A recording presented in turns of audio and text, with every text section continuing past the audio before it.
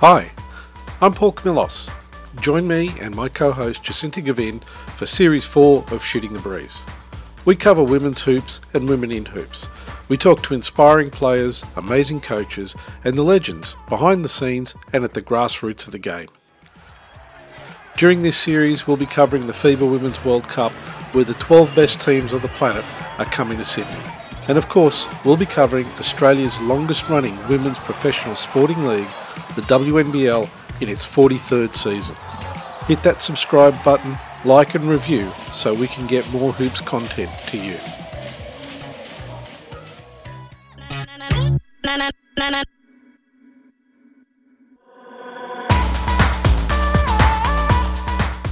For me, I think it's great knowing that there are like-minded people out there who listen, and just want to say thank you to everybody who does.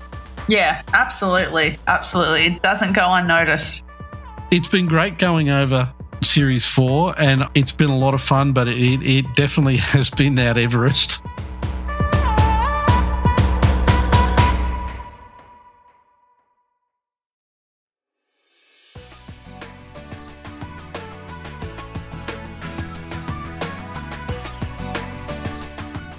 Welcome to Shooting the Breeze.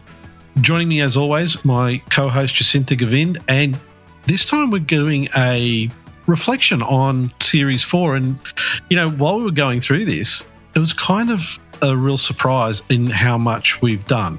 So as we're wrapping Series 4, here's some of the things that we'll talk a bit more about in detail through this podcast. This is our 125th podcast.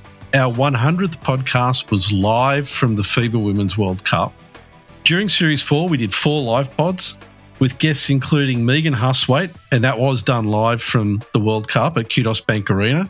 We had Chris Bongrass and Victoria Denham from the Sydney Kings Hoops Capital at Kudos Bank Arena. We had Rachel Herrick join Jacinta to do a live game call between the Sydney Flames and the Boomers at the Key Centre. We also had Simon and Michelle from MVP Media join us live from the National Convention Centre in Canberra. And we also had a guest drop-in from Alex Bunton for the UC Caps as well during this inaugural DV round. We also had our New Zealand host, Lyndon Moore, join us for a couple of podcasts with Mackenzie Chatfield and Zoe Richards. And there's more great stuff coming up from New Zealand. We also taped our first fan podcast with some super fans talking about women's hoops. It was a double episode.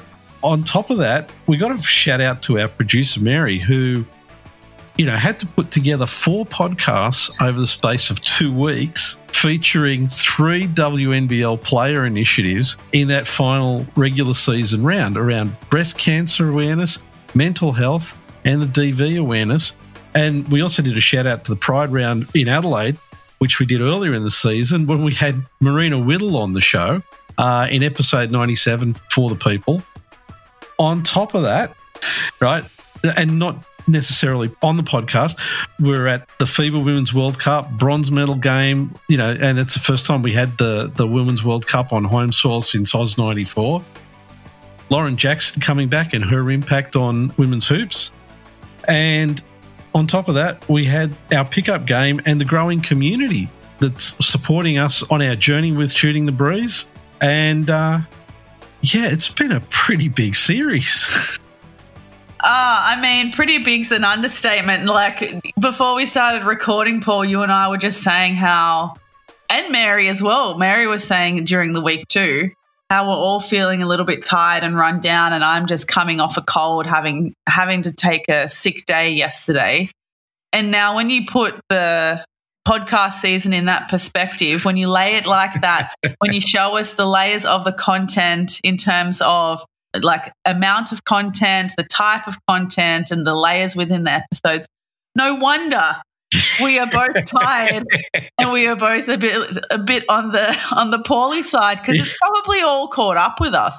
And I honestly thought that it caught up with me in January. After Christmas, I was already feeling like, oh my gosh, I'm already tired and I can't even get through the first month of a new year.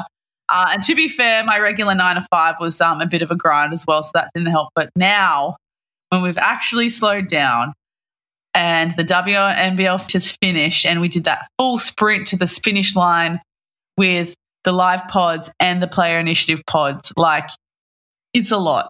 It's a lot. It is. It is. But, you know, to be honest, we had a lot of fun through this series. Oh, yeah. And you know what I learned that was really funny? I'm not sure if Mary told you this, but you and I both run on FOMO. We are absolute gluttons for punishment, where if we see a great opportunity like doing the live pod in Canberra, like doing the play initiative, like the fan pod, doing it in between the absolute chaos that was the FIBA Women's World Cup, you and I, we don't want to miss out on the opportunity, because I personally would much rather live with the exhaustion but the gratitude of having an opportunity and seeing something executed versus I cannot live with regret. I hate living with regret. So I'd much rather push myself and ride the FOMO to pounce on an opportunity than live with the regret. Yeah, and, you know, for me, I see all these amazing stories that we get to bring to our audience. And, you know, quite often there's sides to these athletes that people don't get to see. And when we get to talk to them about it, it's really amazing to get this deeper look into the individuals that we see on the court week in, week out during the WNBL season. Yeah, that's what I really enjoy as well, having that opportunity to meet the players as people. Yeah. And like anyone in life, you don't know the stories that someone carries with them, the life experiences that they have. So to have the opportunity of learning a bit more about the athletes, but also so many other people who are involved with basketball in very different ways. I think a big lesson I've learned in the last 6 months of basketball with the podcast and in general is that so many people come to basketball and experience basketball in so many different ways. Like for me, I was always very much in the organised way of basketball, playing reps, playing state programs, following that traditional pathway. And I've met people who see basketball as an opportunity to celebrate, like I played at the Pride tournament during World Pride in February, March, and they all came to basketball because it was a point of meeting other people from the LGBTQI plus community. Yep. And they probably have never played organised basketball, but it's something that brings their community together. So just learning things like that I've really valued as well.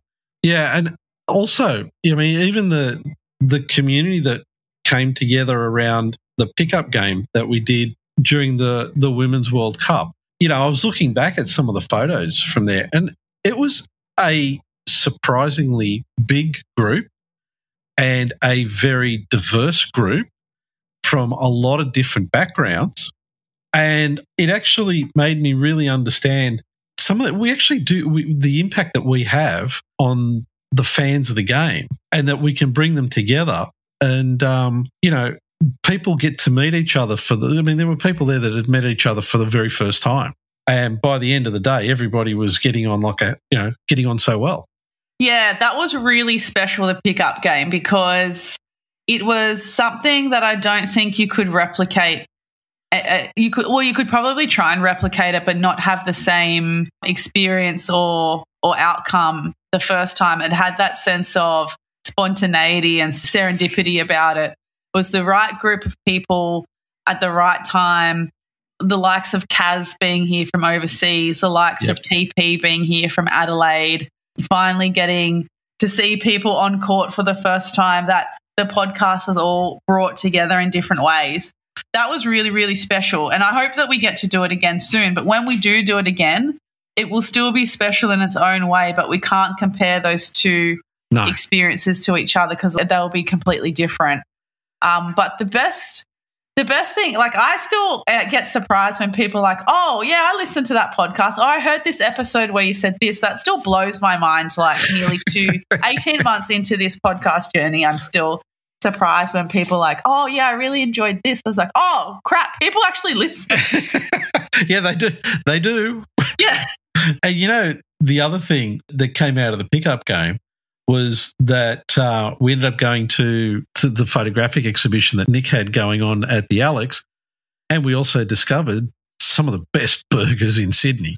Oh, yeah. You know, I don't consider myself a foodie, but I like to go out and try all the new things. If there's a new flavour of Smith's chips out, I'm going to try them, whether it's, you know, Subway meatball or like, I don't know, jerk chicken or something. I want to try it, right?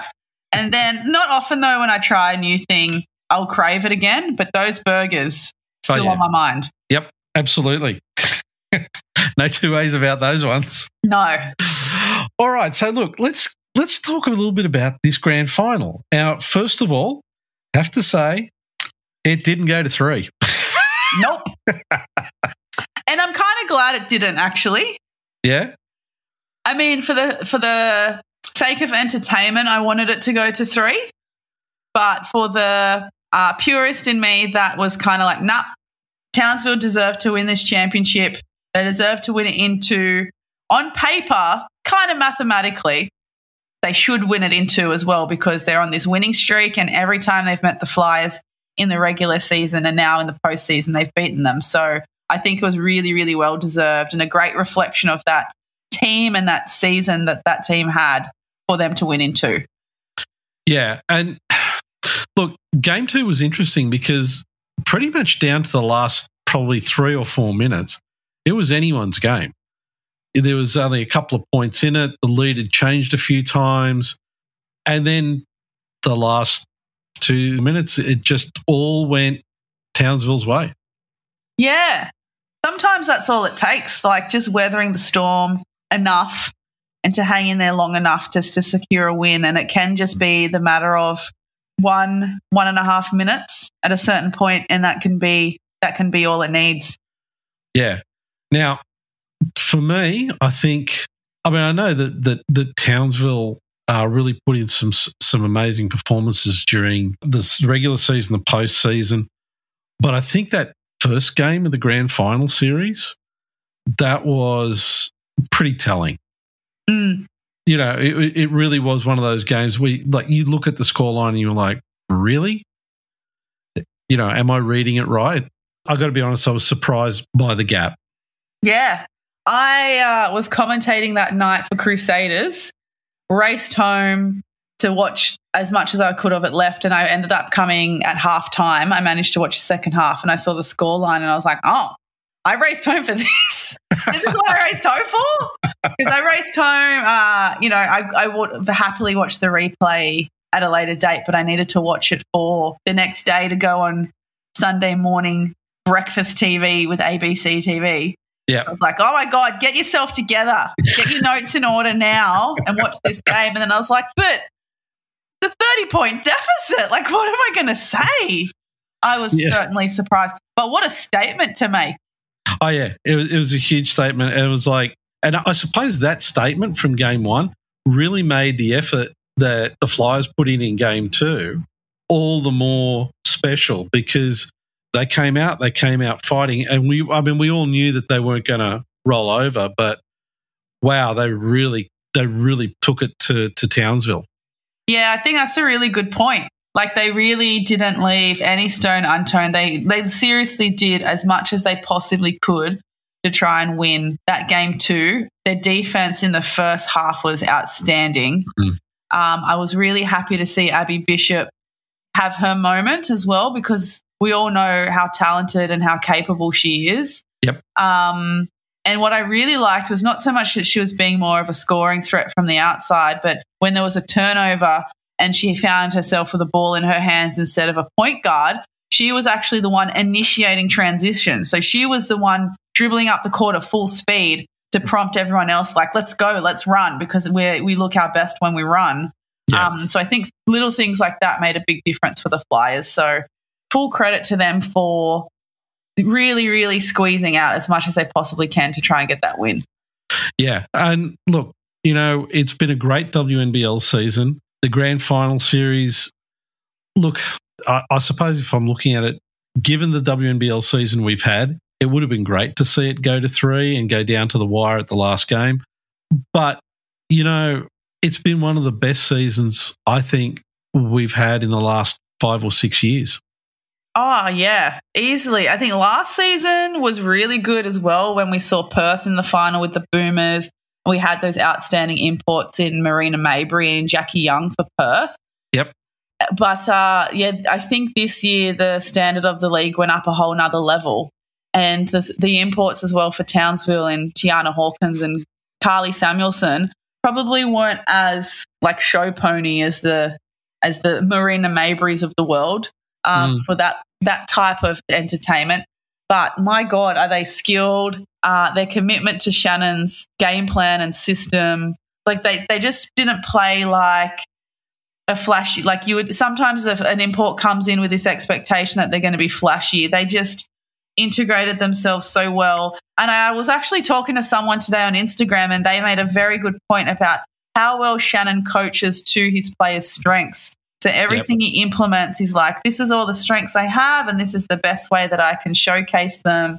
And, yeah, just absolutely outstanding team and outstanding season. I do wonder, though, and obviously no disrespect to any teams or players, but considering that the Boomers were the only team to beat Townsville in the regular season, I do wonder about how that grand final series would have turned out if it was Fire Boomers. Yeah. It's another one of those many what ifs that we talk about. But and I think Shannon really has shown himself. And we've all known that he's a great coach, but he's really, I think this season everything fell into place, and you could see that Shannon was really able to bring the best out of this team. And I've got to say, I think we were really, really lucky to get both Shannon and Sam on the podcast to talk about Townsville as well. So, and I know we're going to talk about that one during the show, but I want to talk to you now about the podcasts that we've recorded. Now, we went through this exercise of, which were the three that really stood out for us. So I'm going to hand over to you, and look, what's the first one of the three that you were really like, yep, this is the one that stood out for me? The first one, and now during the intro, you did give a summary of some of the awesome guests and episodes that we have featured in Series 4. So coming up with only 3 was really, really difficult. It was. So some of my honourable mentions, though, would be the Marina Whittle episode, the Jenna O'Hay episode, and the Coach Kennedy Kariyama episode as well. He is, I will say again, Kennedy Kariyama, delightful. Absolutely delightful. But one of the episodes that stood out for me because it was a little bit different from our normal episodes in terms of content and angle and the story, and it really brought out my academic kind of nerdy side of me. I prefer being quite evidence-based in my 9 to 5. I need to be. And I think I carry that through the rest of my life too. Like, you need to show me the proof, right? So the episode Dads and Daughters Active and Empowered with Phil Morgan was one of the ones that really stood out to me. And I think also it stood out to me too because I shared it in another basketball online forum that is, I'm going to confidently say 99% males, and the feedback that I got from some of them that A, they listened to it, and B, they gave really positive feedback and really enjoyed it, and I felt a bit inspired to get involved with it with their own children. I thought, wow, this episode has made a really big impact. Yeah, I was really impressed with the fact that, first of all, it's the first time a program like this has ever been done. And the academic research that's been behind it and has been driving it that Phil Morgan and his team have put together.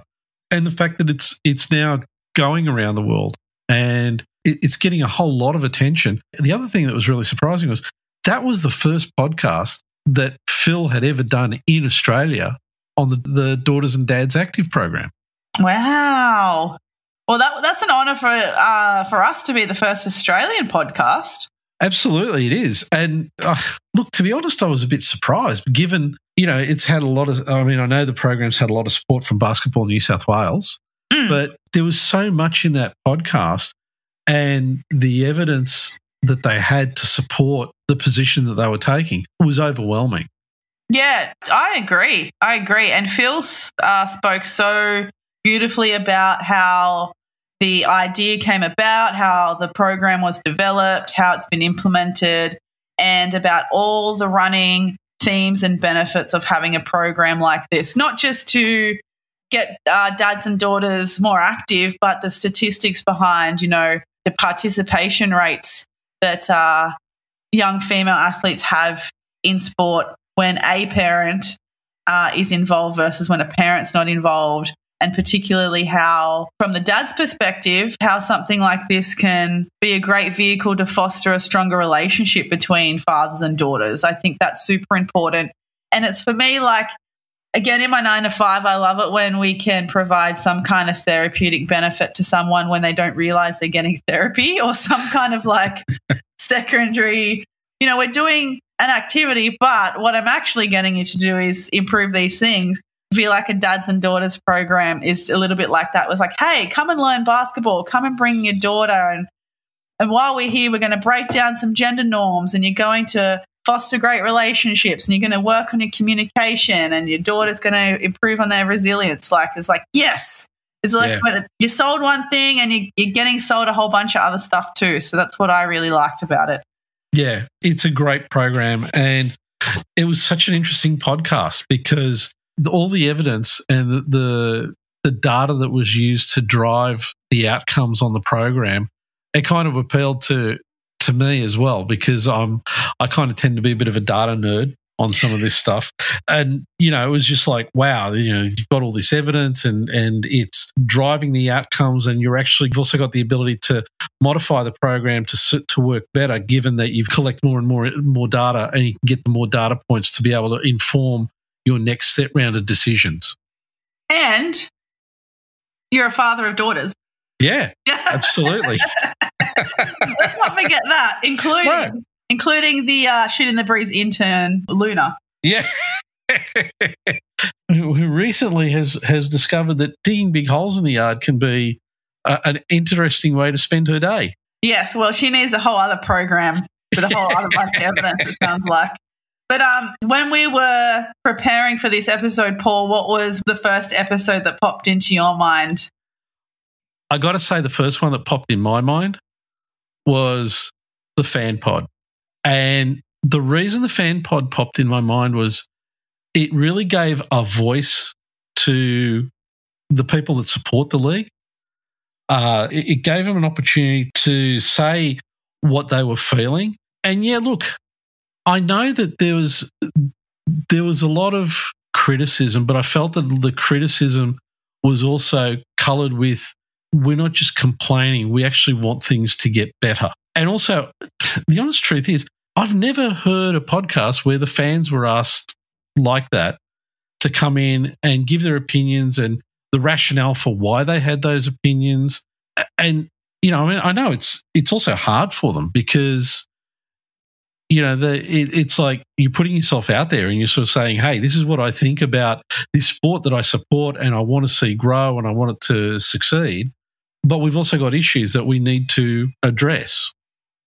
Yeah, like they were provided an opportunity to have a voice, and it was the people who really do propping up the league, essentially. Like, without them, there's no league.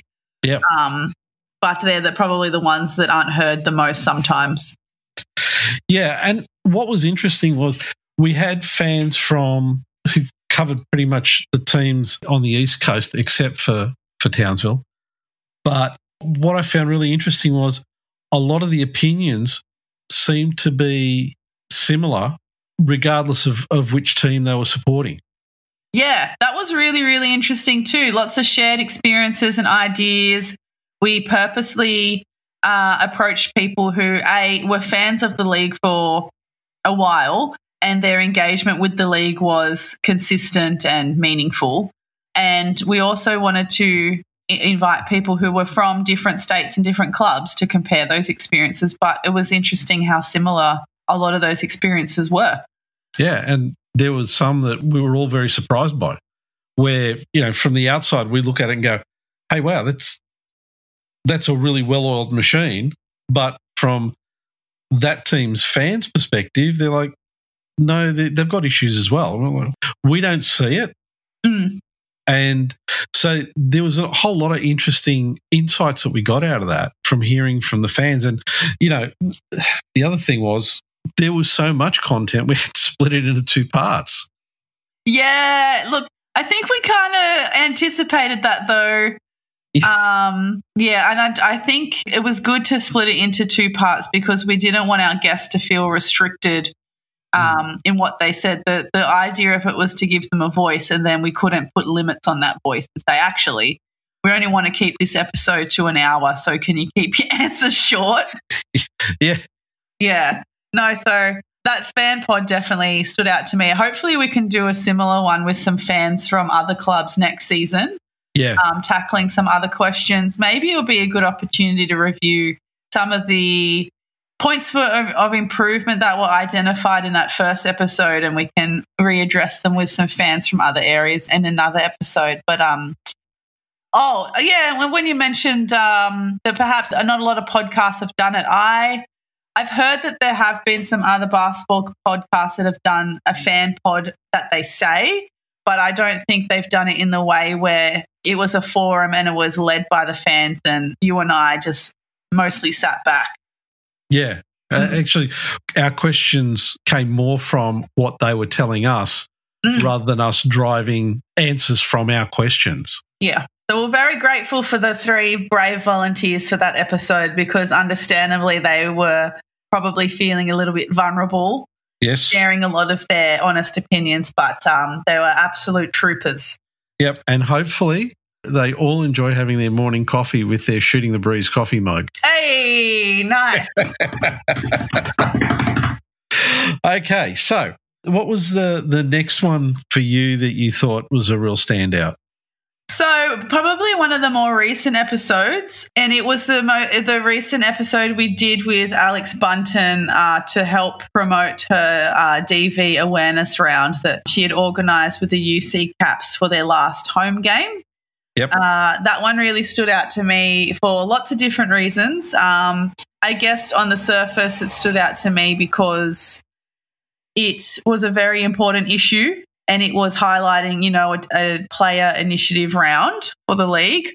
Yep. And I think the other reason why it stood out to me is that Bunce was just so open and honest and transparent and very, very welcoming of us to ask any question about her experience with DV and the importance of the round. And I think that was really admirable how willing she was for us to take a peek inside of her experience and her to be able to share it with everyone.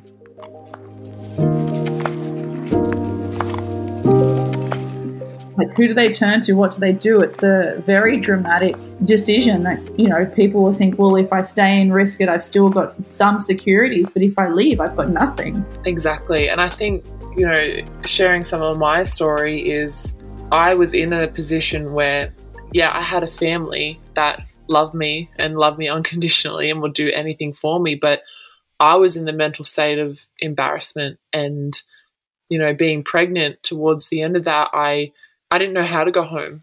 So that was running through my head going, will they accept me when, you know, with the baggage that I'm bringing home, you know, am I going to be able to come home and say, I've got nothing left. I've got no money. I have, all it is me, my unborn child and my car. You know, I'm not a basketballer anymore. Like, what are they going to think of me? What are my friends going to think of me? How am I going to come from being a professional athlete to what my ex used to call me, like a washed up single mum? You know, that was embedded in my head, and that mental and emotional state that I was in, I believed that, you know. So the narrative that he told me and dictated my life to be was what I was living in a way. So, yeah, it's even when I went to the police and I was moving forward and I took that next step, I was still trying to figure out, okay, what do I have from here? You know, how do I completely let go of that relationship too? How do I completely let go of that situation and, you know, trust that the next step is the right step kind of thing. So, yeah, for people, it's not as easy as just like going, yep, someone help me, or I'm reaching out for help now. All right, that's the answer to all my problems. It's so much more than that.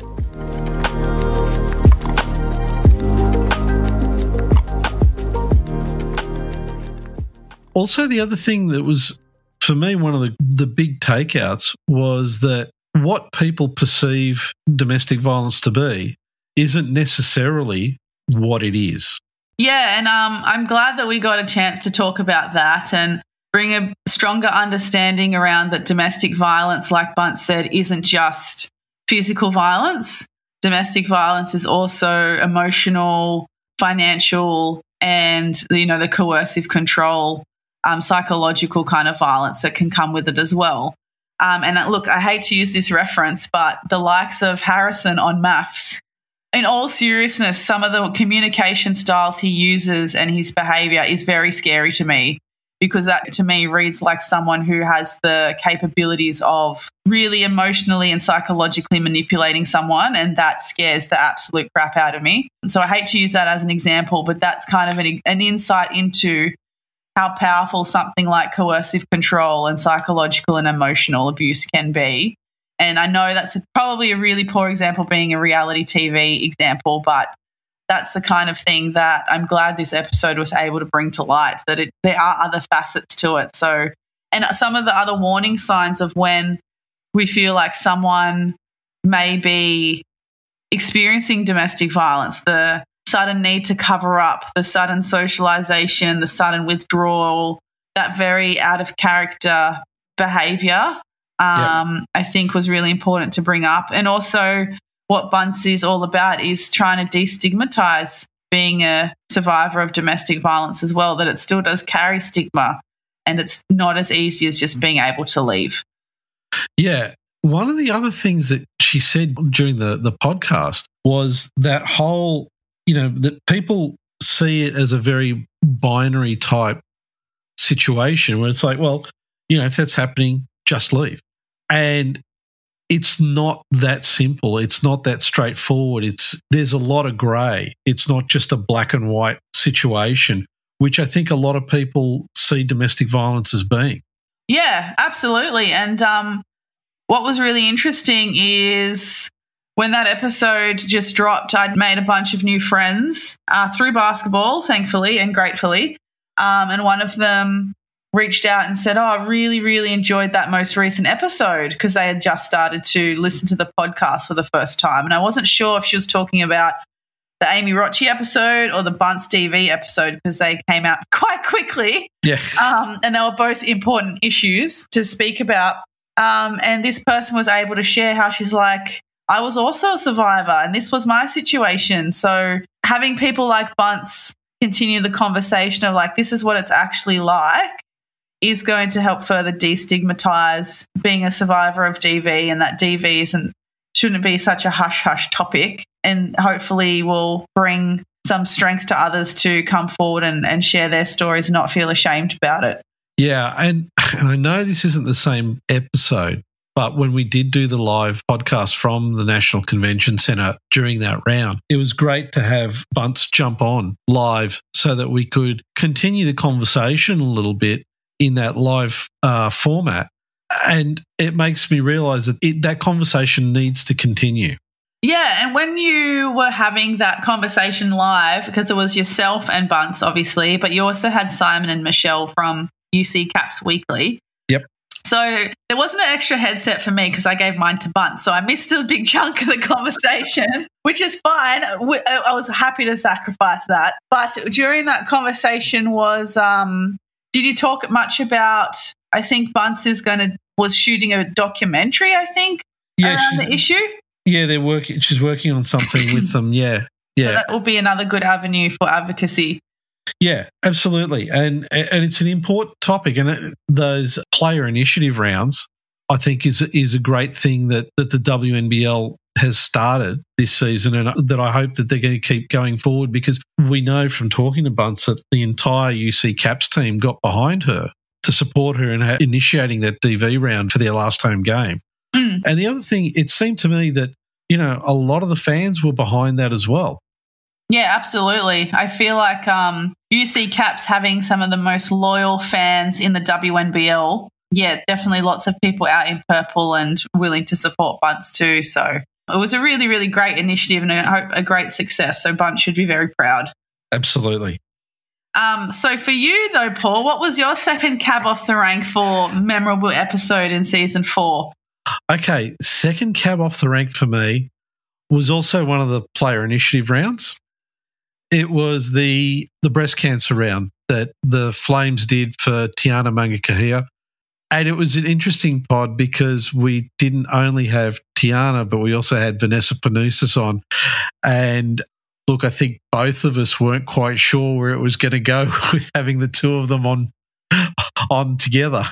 Yeah, were you perhaps anticipating another 2-part episode, or for Mary to have her work cut out in the editing suite? Yeah, well, look, it was always a possibility. But I think for me, probably the thing that was really striking about that podcast was, first of all, Tiana telling her story, and particularly when people realise that she was overseas. She was at Syracuse when this happened to her. So she was thousands of miles away from home. Yet the university supported her, her family supported her. They travelled over during her treatments. Full credit. She did it. She did it tough. I don't think there's a lot of people who would go through what she did and still stay in college in the US rather than, pack up and come home. Oh, for sure. If I was dealt that devastating news at such a young age, my first thing would be, I want to go home. I'm going to call my mum and I'm going home. That's it. The end.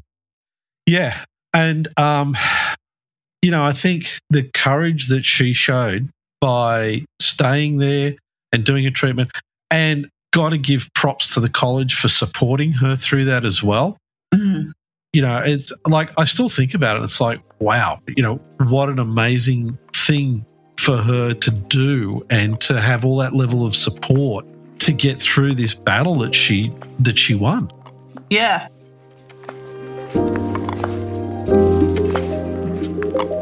What were the reasons for you of sharing your story online as well? Yeah, mainly for other people. I think I also didn't know how I would come out of it back with basketball, like if I would still ever be the same player as I was before. So I think that was another reason, because the whole way through it I was like, no, I'm gonna come back, I'm gonna play, and I'm gonna get back to how I used to be. And so that's one of my main reasons for myself and for others to see, you can literally get through anything, and to help them kind of push through whatever their challenges are. Just for FYI, T was going through chemo and literally playing pickup. Yeah. At the same, I would call her whatever. I was like, what are you about to do? She's like, I'm going to go play pickup. I'm like, what? You just had your treatment the other day. She's like, yeah, no, I'm going to go. I'm like, she's a different beast, this one. Because that's what made me feel happy, for sure, when I don't know, I guess I'd be in the room or trying to live your life as normal. Yeah, I was trying to be as normal as possible. And that's what I would usually do. I'd go play pickup at the park or at the rec centre at Syracuse. So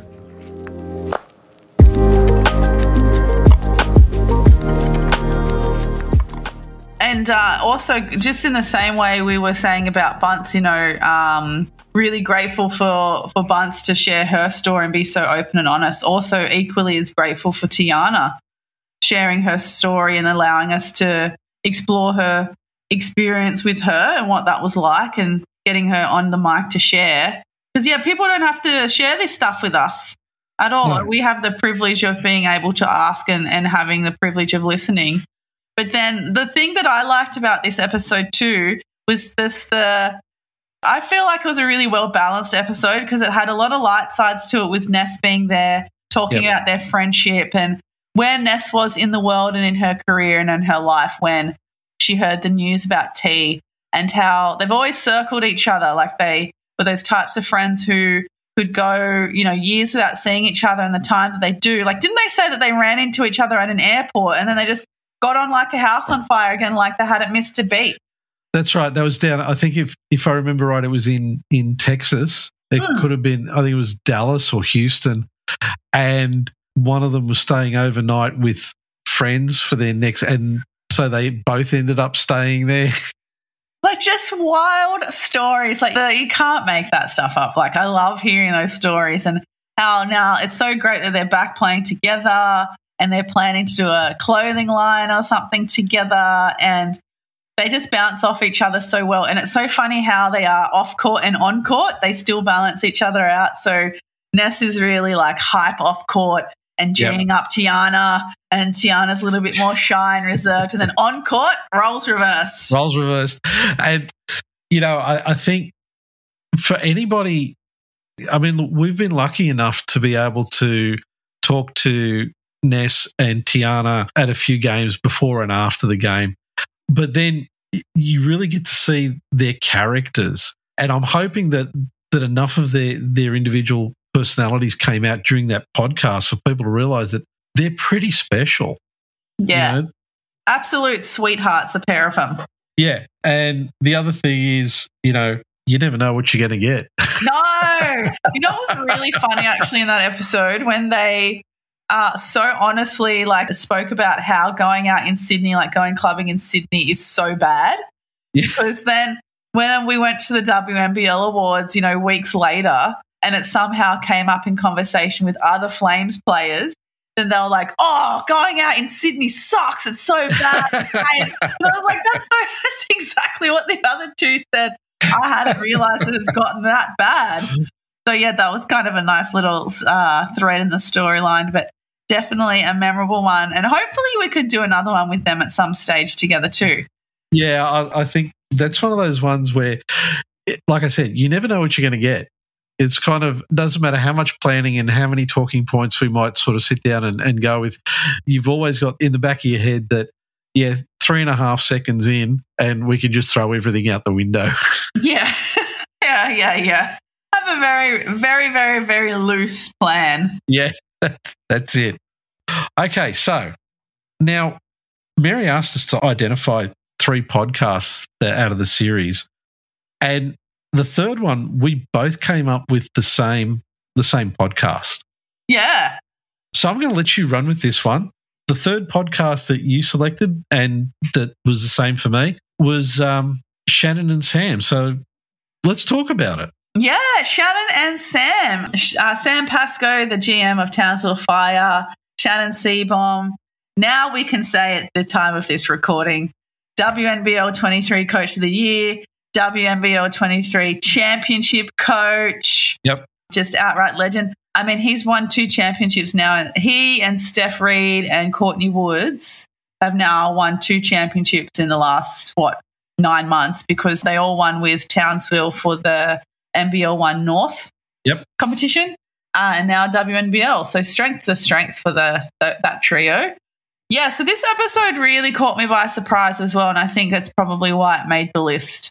It was great to have both of them on together, listening a little bit more, because I honestly didn't know too much about Townsville before the episode and Sam's role as GM, but it stood out to me because the partnership and the mutual respect and admiration they have for each other as people and as colleagues really came through in this episode. And then I was really grateful that they were able to share the extra layer of the community and fan engagement that the Townsville Fire as a club pride themselves in.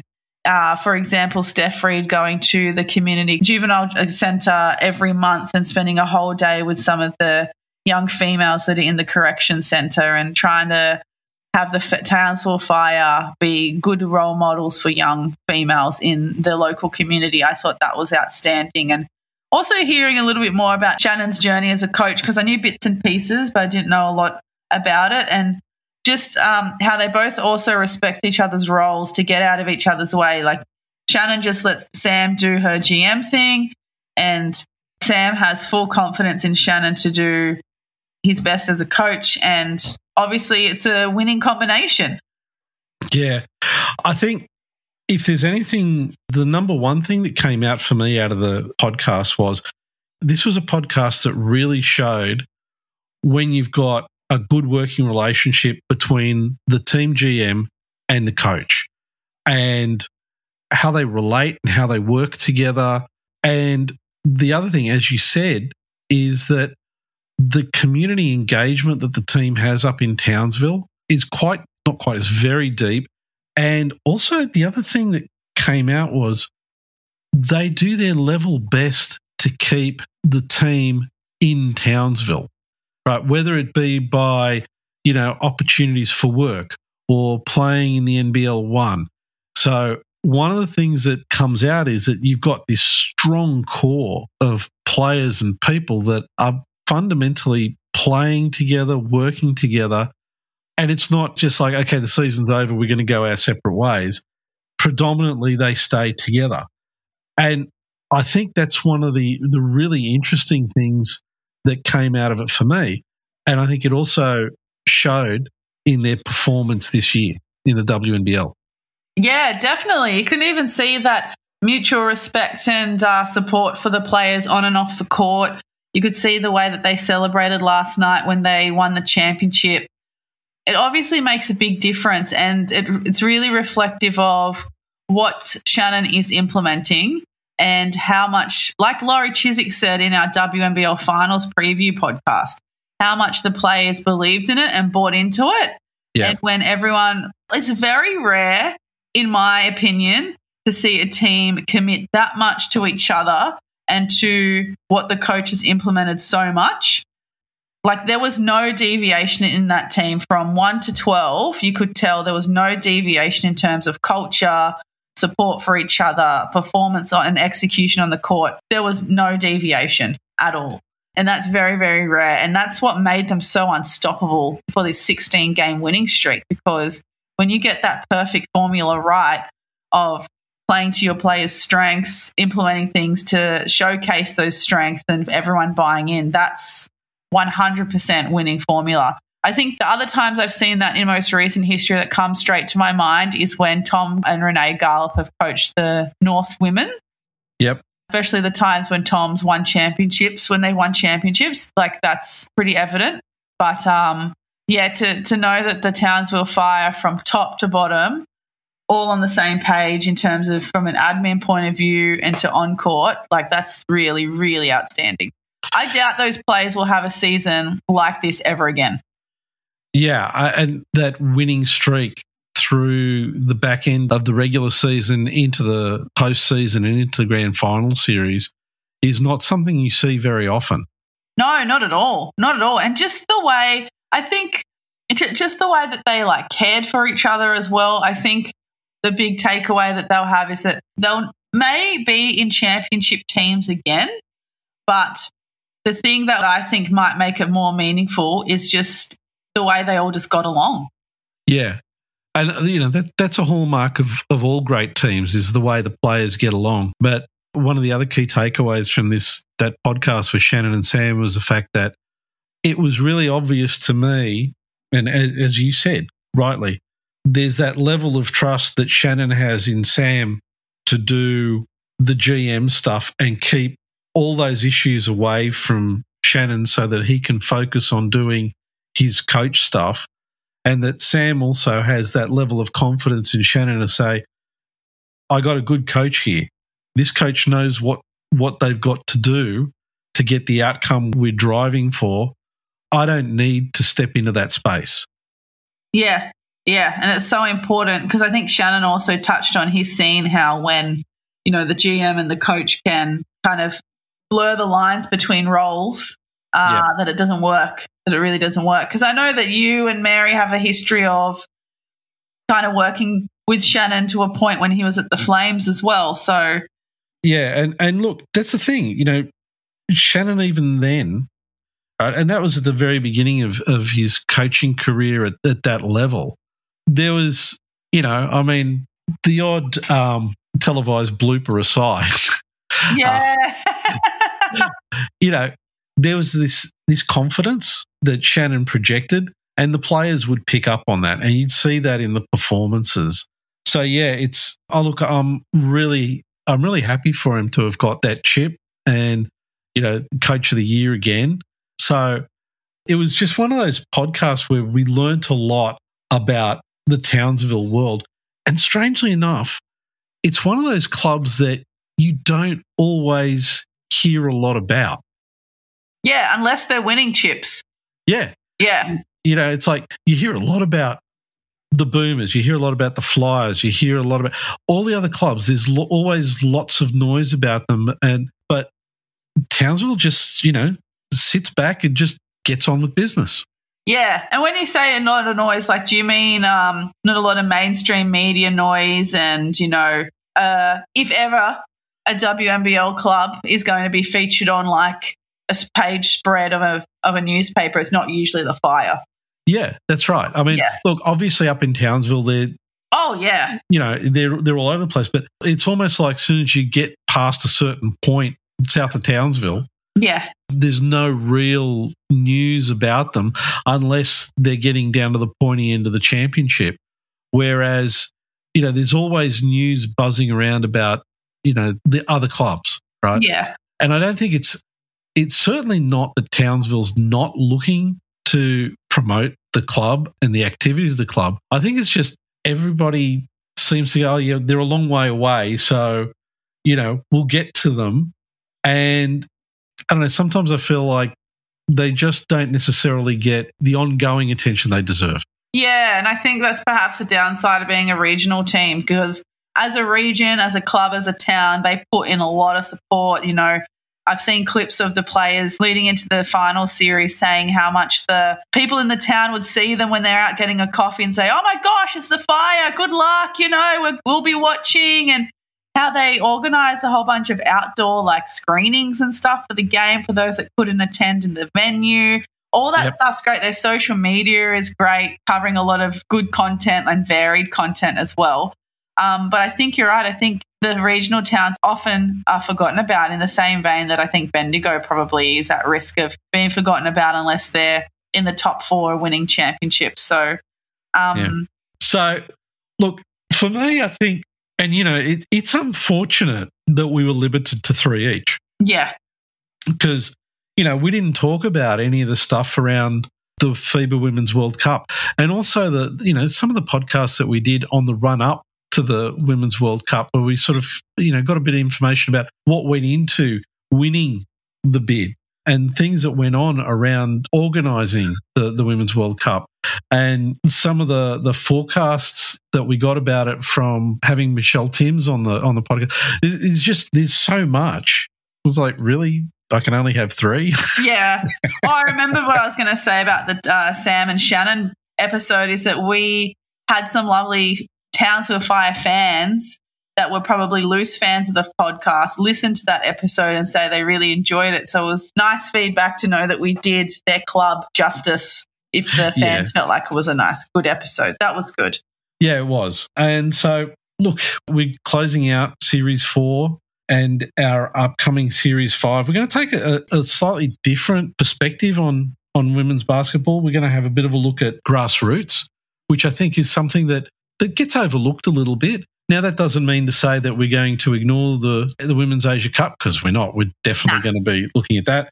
And there's a lot of other things that are going on. But, yeah, got to say, I think Series 4 was fantastic, but it was also, let's say, it was a long series. It was Everest. It was Everest. If there ever was a season, it was Everest. That was Everest. It was Series 4. But yeah, like you said earlier, still very, very grateful for what Season 4 brought to us in terms of the experience, the friendships, the connections that we've made, the family that we are building around this podcast. I really wanted to get this in before we finish recording of how grateful I am for all of our loyal listeners and our new friends and fans of the podcast, because we have a lot of lovely, loyal supporters and your support doesn't go unnoticed. It's just brought a whole other facet of basketball for me personally, and an opportunity to meet more basketball fans. And yeah, it's just been awesome, and forever grateful for everything that has come with this podcast. Yeah, it's, when the podcast started, I don't think we expected that we'd get to build the community. And I think that's really the special thing that's come out of this is, we've found a lot of very like-minded people who want to support women's basketball, who follow the pod, they support us. And when we do have events like, the pickup game, they show up. And yes, that was really special because we had people who'd come from overseas to be here for it as well. And I think, if anything, the one thing that I would like, that I hope we're going to keep doing, is building that community. Yeah, absolutely. Absolutely. That's a really, really good point. I hope that we do keep building the community. And I feel like I hope that we get to a point where we have all of our little side STB communities. And it's so fun when like our side communities then join and meet, like the one side of the community meet the other side of our community, and then it becomes like an even bigger community. I'm hoping for that. Yeah, and, you know, we know that there are a lot of people overseas who listen to the podcast from New Zealand, in the US, in Japan, across Europe, the UK, Canada. We've got people who listen to us in Africa, in India. So the community is and you know, they're regularly listening. So there is a community there that's starting to grow. And for me, I think it's great knowing that there are like-minded people out there who listen, and just want to say thank you to everybody who does. Yeah, absolutely. Absolutely. It doesn't go unnoticed. It's been great going over Series 4, and it's been a lot of fun, but it definitely has been that Everest for us, I think, and especially for Mary, who edits the podcasts and, you know, manages the social media and really stays on top of all of that for us too. And I don't think the podcast would be anywhere near as successful without her contribution. Oh my gosh, no. Oh my gosh, this podcast would be nothing without her, honestly. I feel like she definitely has the hardest job getting us organised, getting our talking points together. I can't imagine how she actually edits and produces our episodes, to be honest, Paul, because like I really don't know how she does it. Honestly, she's more than the backbone of this podcast. Absolutely. Okay. It's, as always, it's been great talking to you, and, you know, it won't be too far off before we're back with Series 5, and we'll be looking at all sorts of new facets with women's basketball. Yeah, absolutely. I'm looking forward to it. It's going to be a whole new page to turn, I think. As always, Jacinta, thank you, and we'll catch up with all of you, our fans, soon.